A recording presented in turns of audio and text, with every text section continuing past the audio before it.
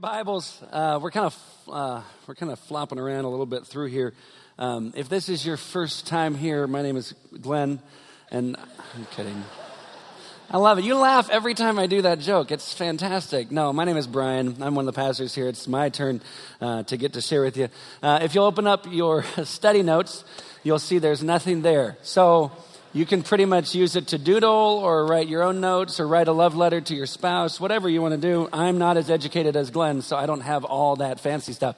But if you don't mind, can we pray? Because this has been the whole week I've been going, God, why do I get this one out of the whole story? I mean, who's been following on the story? Who's been reading through the story?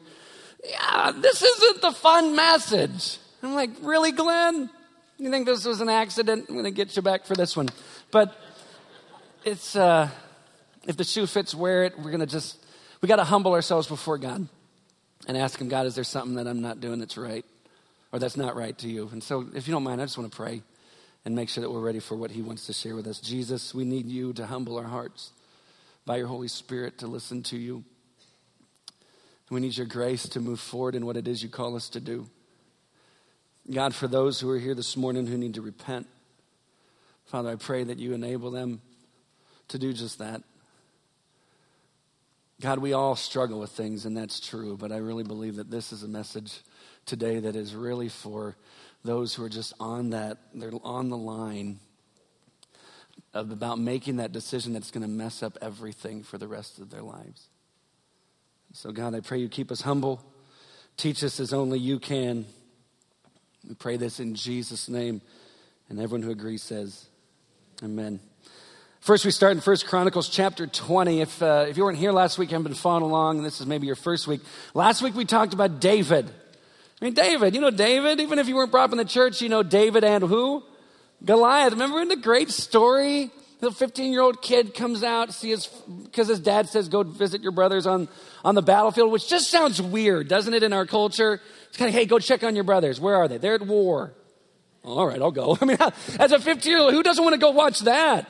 So he goes out there, sees this huge 9-foot giant come out. He's mocking the armies of God. He starts mocking God.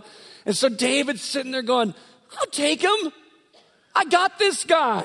Just walks up to Saul, hey, let me go. He gave a challenge, I'll drop him. Well, that's the original Hebrew. It doesn't say that there, but that's kind of what he's saying. So he goes out. And with a sling and a rock, and I know we brought it up, it's like, just takes him down, hits the ground. And then how cool is this as a 15-year-old kid getting to run up to this giant, take out his sword, and cut off his head? Now that is great television. And you know what he got out of it? He didn't have to pay taxes. Amen? Isn't that fantastic? I guess you all like paying taxes. I'm like, sign me up. I don't care what happens to me after that. Okay, no taxes. And he gets the king's daughter to be his wife. He got money and a woman as a 15-year-old. Notoriety, publicity. Everyone's social media. Everyone's tweeting about him. Everyone loves King David. At David the Goliath Slayer. Boom, .com. That's him. Everything changed. And all of a sudden, songs are being sung about him. Saul has slain his thousands, and David his tens of thousands.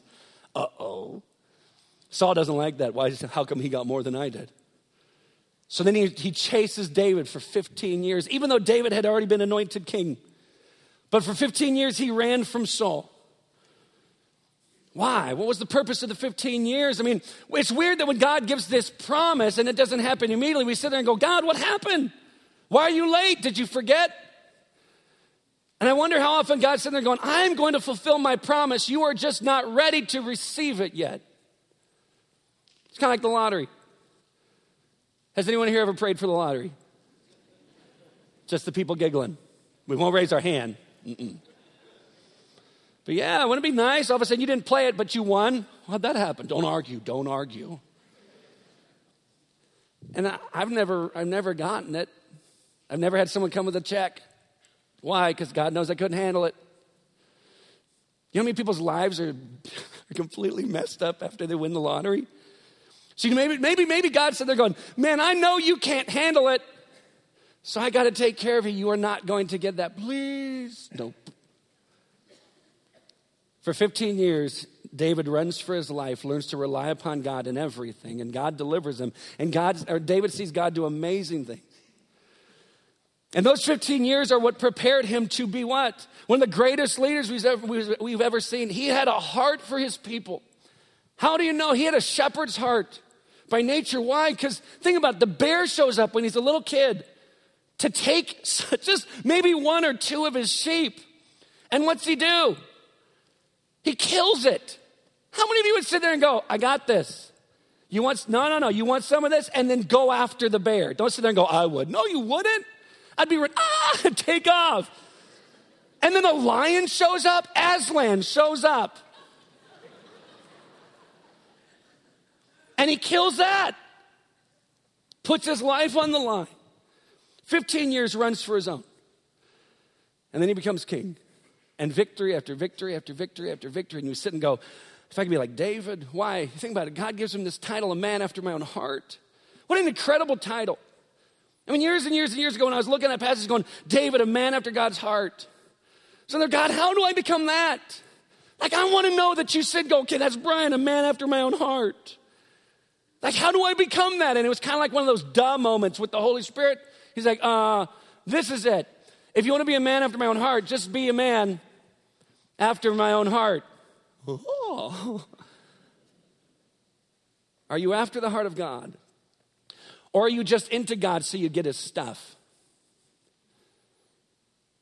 Are you after the heart of God? Is it really all about Jesus no matter what comes? Or do I do just this Jesus thing so that I get everything that I've ever wanted? I get blessing. Oh, if I do this, then Jesus will bless me with that. And if I do this, then he'll bless me with that. And if I do this, and here's the thing. If we did that to anyone else on the planet, if we treated that relationship that way when we treat Jesus sometimes, if we treated anyone else on the planet like that, I don't think they would stay our friends. I'm your friend to see what I can get out of it. Or are we people, men and women who are actually after the heart of God, where it's all about God? And someone will say, well, Brian, I've been following the Lord for a long time, and I get it. Brian, I've been following Jesus longer than you've been alive. Awesome. I'm thankful. I really am. But if it comes out of a heart of pride, all that you've told me is that you're older than I am. So that doesn't really do much for me. Guys, there's never a point, catch this. There's never a point in walking with Jesus where we can go on cruise control. And you'll see this. If you look at 1 Chronicles chapter 20 and verse 1, it says, in the spring of the year, the time when kings go out to battle, Joab led out the army and ravaged the country of the Ammonites and came and besieged Rabbah. But David remained at Jerusalem. And then after that, it just talks about all the victories. I mean, 1 Chronicles 20 is just talking about how great David was. And we sit there and go, see? But here's the thing. You take that same passage, you look at 1 Chronicles chapter 20, and now compare it to 2 Samuel chapter 11, and you get the behind the scenes look. You get to see what's behind the scenes. We like the stuff that, success and victory, we like those things, but all of a sudden we get to this. Chapter 11, verse 1 of 2 Samuel. In the spring of the year, the time when kings go out to battle, David sent Joab and his servants with him and all Israel. And they ravaged the Ammonites and besieged Rabbah, but David remained at Jerusalem. You're like, so far it's the exact same thing. Then you get to verse 2. It happened. Something's changed. Because you ever notice when you screw up and you have to try to describe to someone or explain to somebody why that happened? You usually say, I don't know what happened. It just happened. It happened. See, Scripture knows we're going to use that as an excuse. But I heard this old Chinese proverb on the radio this week. It says that those who are really good at making excuses are usually good at nothing else. So you sit and go, I've got an excuse for everything. It's probably because you're no good at anything. Think about it. Adam and Eve, when they're confronted by God, what do? They start throwing excuses. I mean, Adam, the loving husband, the one who will protect his wife from everyone and everything. God says, Adam, what did you do? Well, first of all, it's your fault. And then it's this woman you gave me. I mean, you gave me this naked woman to marry, and she just got me all captivated. So you did it, and she did it. And God runs to her. What did you do? Well, the devil made me do it. And God looks at the enemy and he just smiles. Yep, I broke it. It's like he's the only one that fesses up. So we make excuses. It happened late one afternoon when David arose from his couch and was walking on the roof of the king's house, because that's where we all are at some point of the day. If you need to take a walk, you just go on the roof. I'm just here to see the view because it's my roof. Now, I'm sure his was a little bit better than ours, but he's on the roof. And he saw from the roof a woman bathing, and the woman was very beautiful. Here's one of the reasons I love the Bible. One, David's walking along, sees a woman bathing, and she's a hottie. The Bible says it. Bathsheba was hot. Now, isn't it weird? Someone else brought me this. I've never seen this before. Someone from the last service comes up and says, hey, have you ever noticed what her name was? And what he watched her doing? Bathsheba. Who cares? Okay, that didn't work out real well. But, so here's the thing. The first part, you look at verse 1. In the spring of the year, the time when kings go out to battle, where was David? He stayed home. Well, I've fought enough. I'm done. You ever notice that when we sin, it's usually where we're not supposed to be? We use this, the wrong place at the wrong time. Guys, if it's the wrong place, it's always the wrong time. When it comes to us obeying Jesus, if you're in the wrong place, it's always the wrong place and the wrong time. Where should David have been? On the battlefield. He should have been on the battlefield with his men. Why? Because that's where the kings go. What if he had been there? Guess what? This would never have happened. But he wasn't where he was supposed to be. And then it happened. So he sees. He's tempted. He could have just jumped off the roof, gone back to his couch, gone and talked to someone. What's he do? And David sent and inquired about the woman. He's taken a little farther. Some say, well, it's no big deal. It is a big deal. Because where did it begin? The look. And he had a choice. And he kept going. He sent and inquired about the woman. And one said, it doesn't say who it was. It doesn't say their role in the house. It just says, and one. It doesn't say it's a man or woman. Is not this Bathsheba, the daughter of Eliam, the wife of Uriah the Hittite? It's almost like, David, do you understand what you're asking? I mean, this is someone's daughter. And she's married to Uriah. You know Uriah. He's one of your 30 mighty men. He is one of your bodyguards. This is the guy that goes to battle for you, that protects you, would give up his life for you. It's kind of like, don't you remember who she, this is Uriah's wife. And you would think that maybe that would get through to him. What's his response? So David sent messengers and took her. Now she had been purifying herself from her uncleanness. Then go over verse 4. Took her and she came to him and lay with her. Then she returned to her house. And the woman conceived. And she sent and told David, I'm pregnant. Oh no. You remember that situation you got into that was too big for you? You thought, how am I going to get out of this? Oh, and I pray my parents never find out. Because if they find out, I'm dead. Or I'm praying for the rapture. It's one or the other. Maybe for this morning, maybe I get to be the one. And guys, I've really struggled all week. I'm like, I don't like preaching these passages.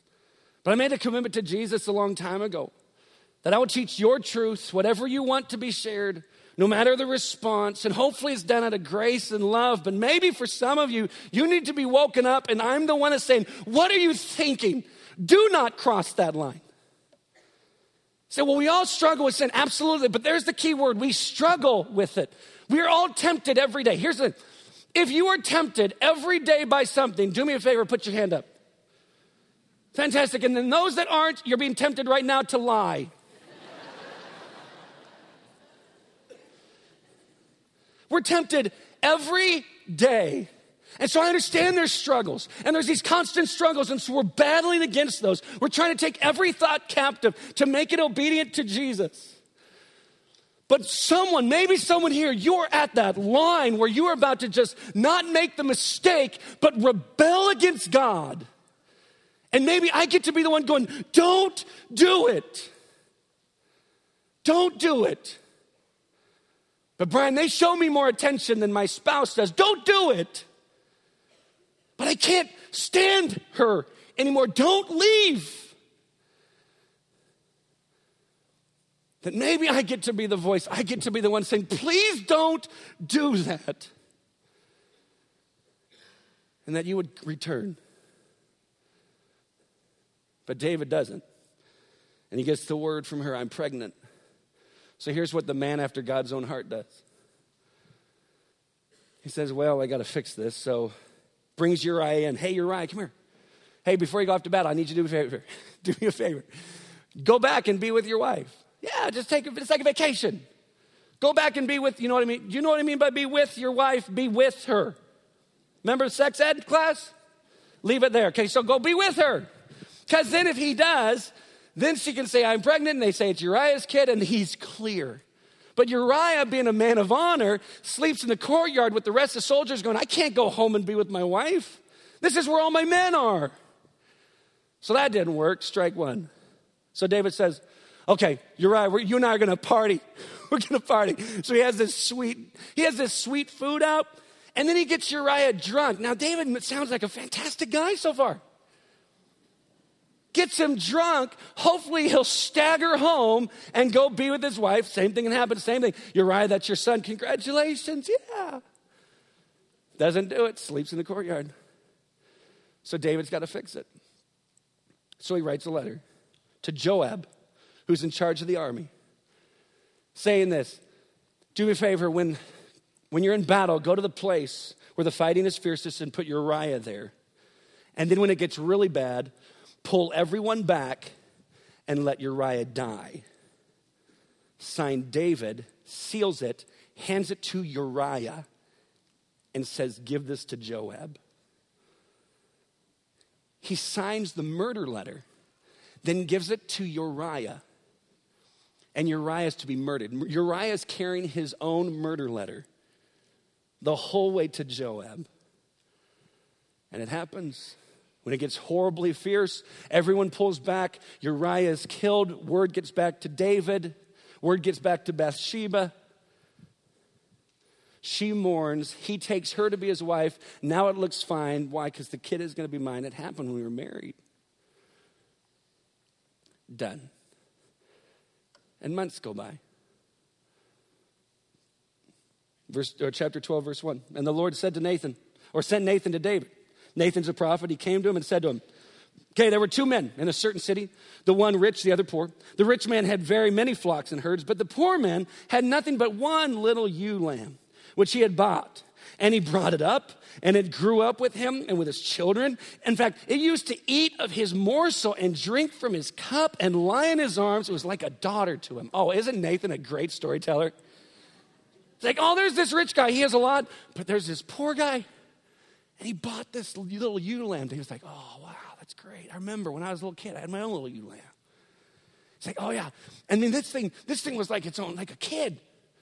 In fact, he would feed it just from his own plate, just give him food. I don't like doing that, but that's what and then he would let this little lamb drink from his cup. Okay, that's wrong, but you know what he's doing? He's drawing him in, okay? He would let him drink from his cup, and then he would hold him in his arms just like a little daughter. And David's like, I love this guy. This is so fantastic. Now, it's like, what? Now there came a traveler to the rich man, and he was unwilling to take one of his own flock or herd to prepare for the guest who had come to him. But he took the poor man's lamb and prepared it for the man who had come to him. Then David's anger was greatly kindled against the man. Guys, this is a story. And David's like, I'm done. I'm ready. You know, he's the guy that cried at all the chick flicks. He's all emotional. Even like, some of you cry like 4 times over the same movie. It gets to the end going, come on. Dang it did it again. And you're just crying over the same thing. This is David. He's all ticked off over a story. And he said to Nathan, as the Lord lives, the man who has done this deserves to die. It's the strong words. And he shall restore the lamb fourfold because he did this thing and because he had no pity. And Nathan said to David, you are the man. Now, it's not like, you're the man. It wasn't like that. It was, you are that man. Now, this is where it all changes for Nathan. Why? He has to be completely obedient to God. Think about it. How terrifying does it have to be to go, okay, I've got to say what to who? Guys, sometimes we won't even confront our friend who can do nothing to us except not like us. If I say that, they're not going to like me. Nathan says, if I say that, he might get ticked and I could die. So he gets David all into the story. And Nathan just looks at David and says, catch this. You are that guy. And drops it just like that. Oh, can you picture the tension? Thus says the Lord. This is when you pay attention. When a prophet says this is coming straight from God. Thus says the Lord, the God of Israel. I anointed you king over Israel. I delivered you out of the hand of Saul, and I gave you your master's house and your master's wives into your arms, and gave you the house of Israel and Judah. And I'll catch this. And if this were too little, I would add to you as much more. It's like, I've done everything for you, David. I delivered you. I provided. I gave you more than you could ever imagine. I made you king. And if all this wasn't enough, all you would have to do is ask. And I would have given so much more. It's like, what were you thinking? Now watch this. What a strong statement. What a strong question. Why have you despised the word of the Lord to do what is evil in his sight? The word despise is also translated abhorred or hated. And I wonder how much this stung, because here he's speaking to David. David would be the same guy who penned out Psalm 119, the longest chapter in all the Bible. And do you know what it's about? It's about how much he loves the commands of God, the statutes of God, the requirements of God. He loves the word of God. And here in this one question, God says, why have you despised my word? You've despised my word to do what is evil in his sight, in God's sight. And friends, we are so good at justifying our sin. And for some of you, maybe you're right in the middle of it, and you say, Brian, I found a verse or a part of a verse. And I was just having time before we came up here this morning.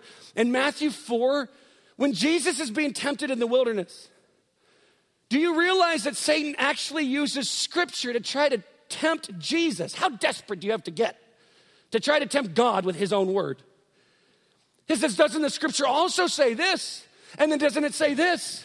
And so for some of you, I'm asking, as you're justifying your sin, whose interpretation of scripture are you following? God's or the devil's? Because the devil has his own interpretation to get us to do things that are evil in God's sight. He says, why have you despised the word of God? And you've done what is evil in his sight. Well, what did I do?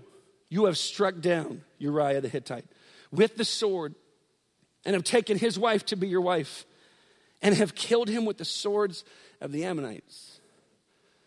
Which part of David's sin did God repeat twice? Betrayal. You murdered Uriah. You took his wife. Oh, by the way, you murdered him. And he calls him out. You know what it shows me is that God knows. So when we're in prayer and we're sharing gossip, prayer requests. Well, sorry. We're sharing prayer requests, not gossip, because we're sharing prayer requests and we start sharing with everyone. Hey, I want you to pray for my friend, and this is what they're doing and all the people they've done it with. And we just really need to pray because we need to make sure we have all the information because God needs to know everything that this person is doing. So here's everything out there. Now let's pray. And I think that God sits and goes, I'm not listening to that. That's not request, that's gossip. And what does God say about gossip? He abhors it. Maybe some of you are divisive. You love drama. Little drama king, drama queen walking around. You're like a soap opera star. God doesn't sit there. He's not going to give you an Emmy. He's going to give you a whooping. God cannot stand divisiveness. He hates it. And this is what I stand for. But here's the thing, just because you stand for it does not mean that Jesus stands with you for it. He confronts it. He knows every single detail. Nathan just brings it out. And I'm wondering if David's sitting there going, how did he know? No one knew this. Except maybe the one. But nobody knew this, and so this must be God. It says now, verse 10, therefore, the sword shall never depart from your house, because you have despised me and taken the wife of Uriah the Hittite to be your wife. Thus says the Lord, behold, I will raise up evil against you out of your own house, and I will take your wives before your eyes and give them to your neighbor, and he shall lie with your wives in the sight of this sun. For you did it secretly, but I will do this thing before all Israel and before the sun. Uh-oh. That's not happy, God. The Lord is my shepherd. I shall not want. We like that one. We don't really like your rod and your staff. The staff leading the rod is kind of like the one he kind of smacks us around with a little bit. They comfort me. No, I don't want that. God says there's punishment coming, and David has a choice. He can do what Adam and Eve did and make excuses, or he can do what he did. Watch this. I have sinned against the Lord. 6 words. I've sinned against the Lord. Uriah is murdered. Bathsheba, he committed adultery with. And he says, I have sinned against the Lord. So we have to realize that our sin, first and foremost, is an offense against God.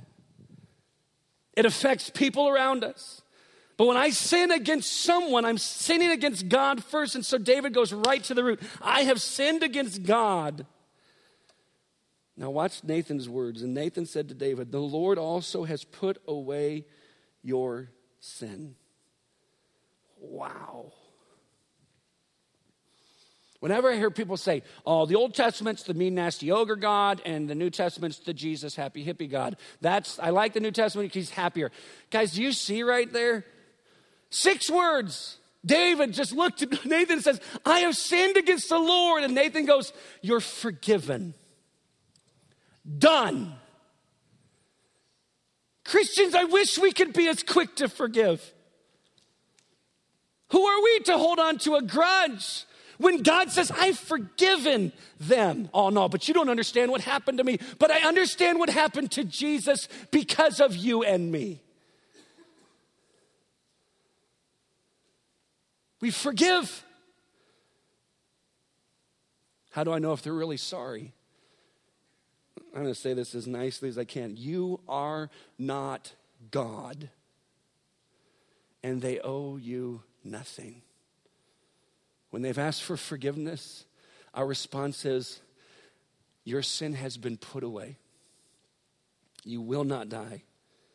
But nevertheless, now this is God's thing. This is his role. Nevertheless, because by this deed you have utterly scorned the Lord, the child who is born to you shall die. And guys, I'm not going to lie. When we sit there and look at that, that just doesn't seem fair, right? If you sit there and go, it's fair. That doesn't seem fair. The little baby gets affected by this. I don't sit there and go, what? Well, God's off the hook. I don't like that verse. Is it okay to say that in church? That's a verse in the Bible I'm not a big fan of. But God is the ultimate, merciful, most gracious, most forgiving, and most just judge ever. And his judgment is perfect. Brian, that's not fair. Friends, we gave up fair in the garden. When Adam and Eve sinned, we gave up fair there. We don't want fair. I use this all the time. We don't want fair. We want grace. Fair means that I pay for my sin. Grace means that Jesus took a cross for me because of me.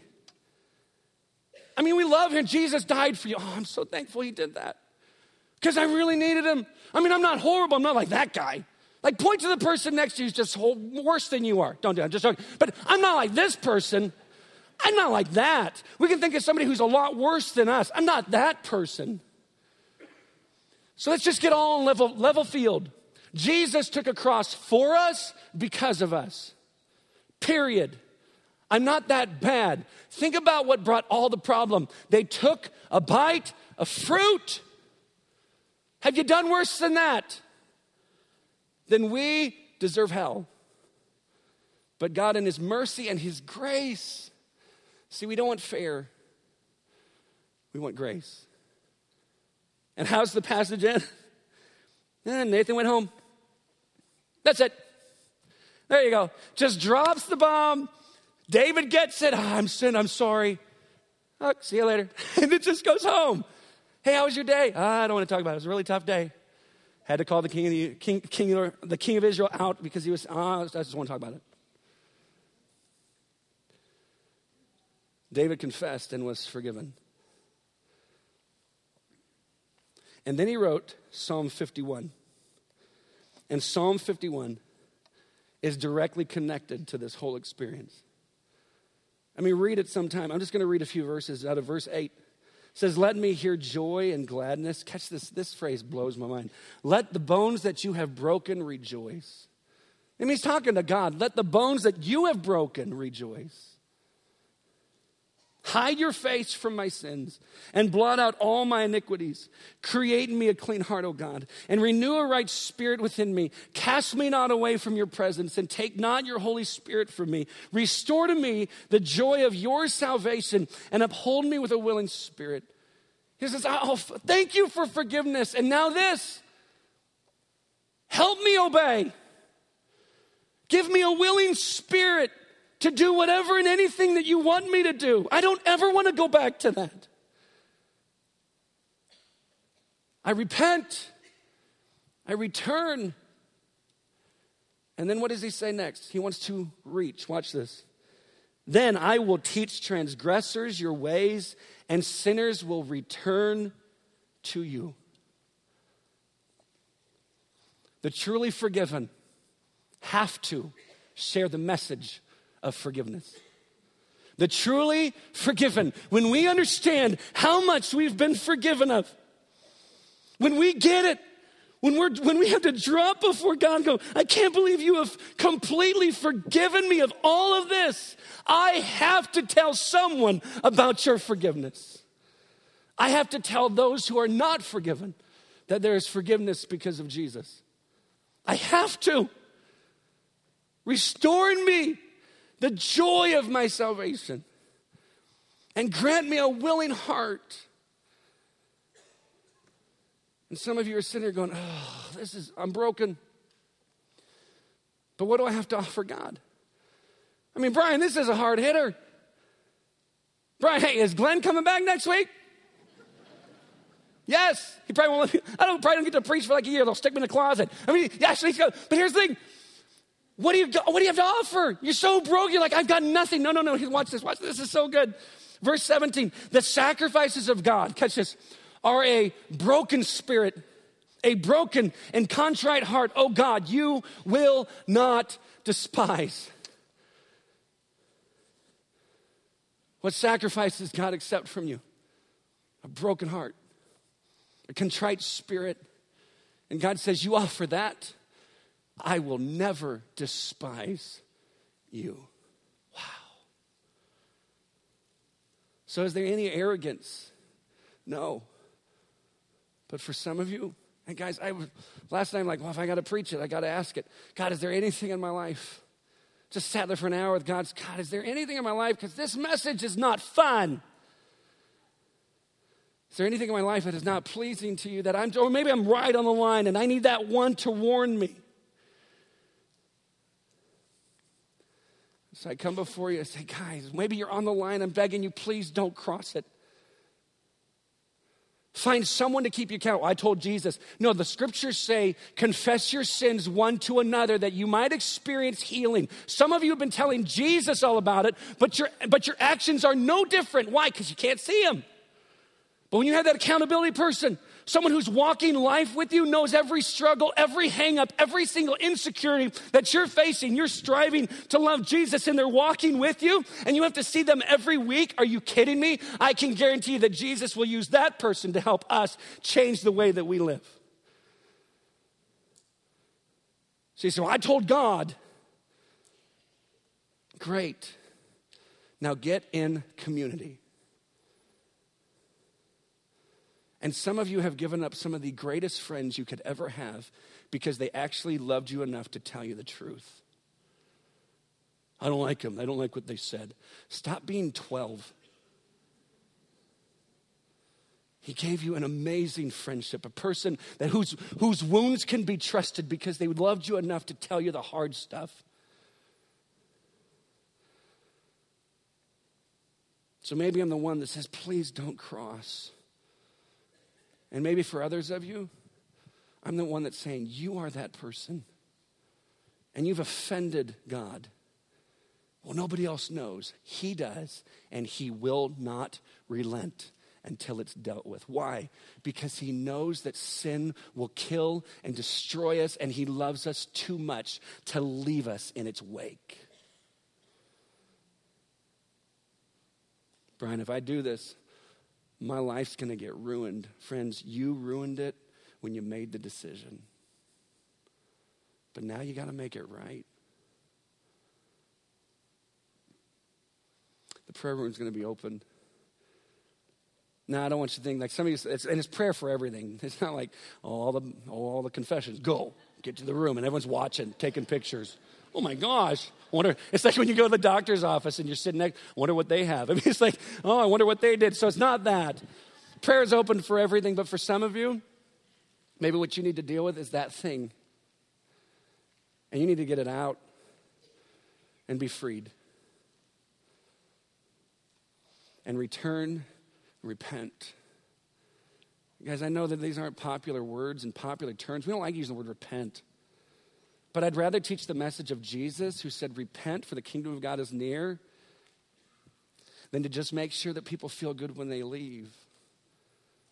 Because I believe Jesus is the greatest good, and you will not experience the greatest good in Jesus if there is sin in the way.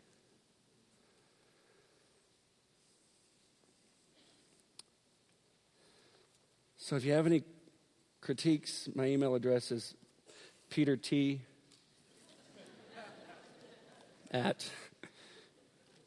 And guys, I know it's not a fun message, but it's so right and so necessary. And I'm thinking, maybe for those of you that came, you haven't been to church forever, and this is the first time you've been back. Some people wonder, oh, what do you think of non-Christians thinking during a message like this? I think that they're sitting there going, finally, somebody who's going after followers of Jesus to make sure we're living the way that Jesus wants us to live, because they're really tired of watching people proclaim Christ and watch them live as if they're citizens of hell.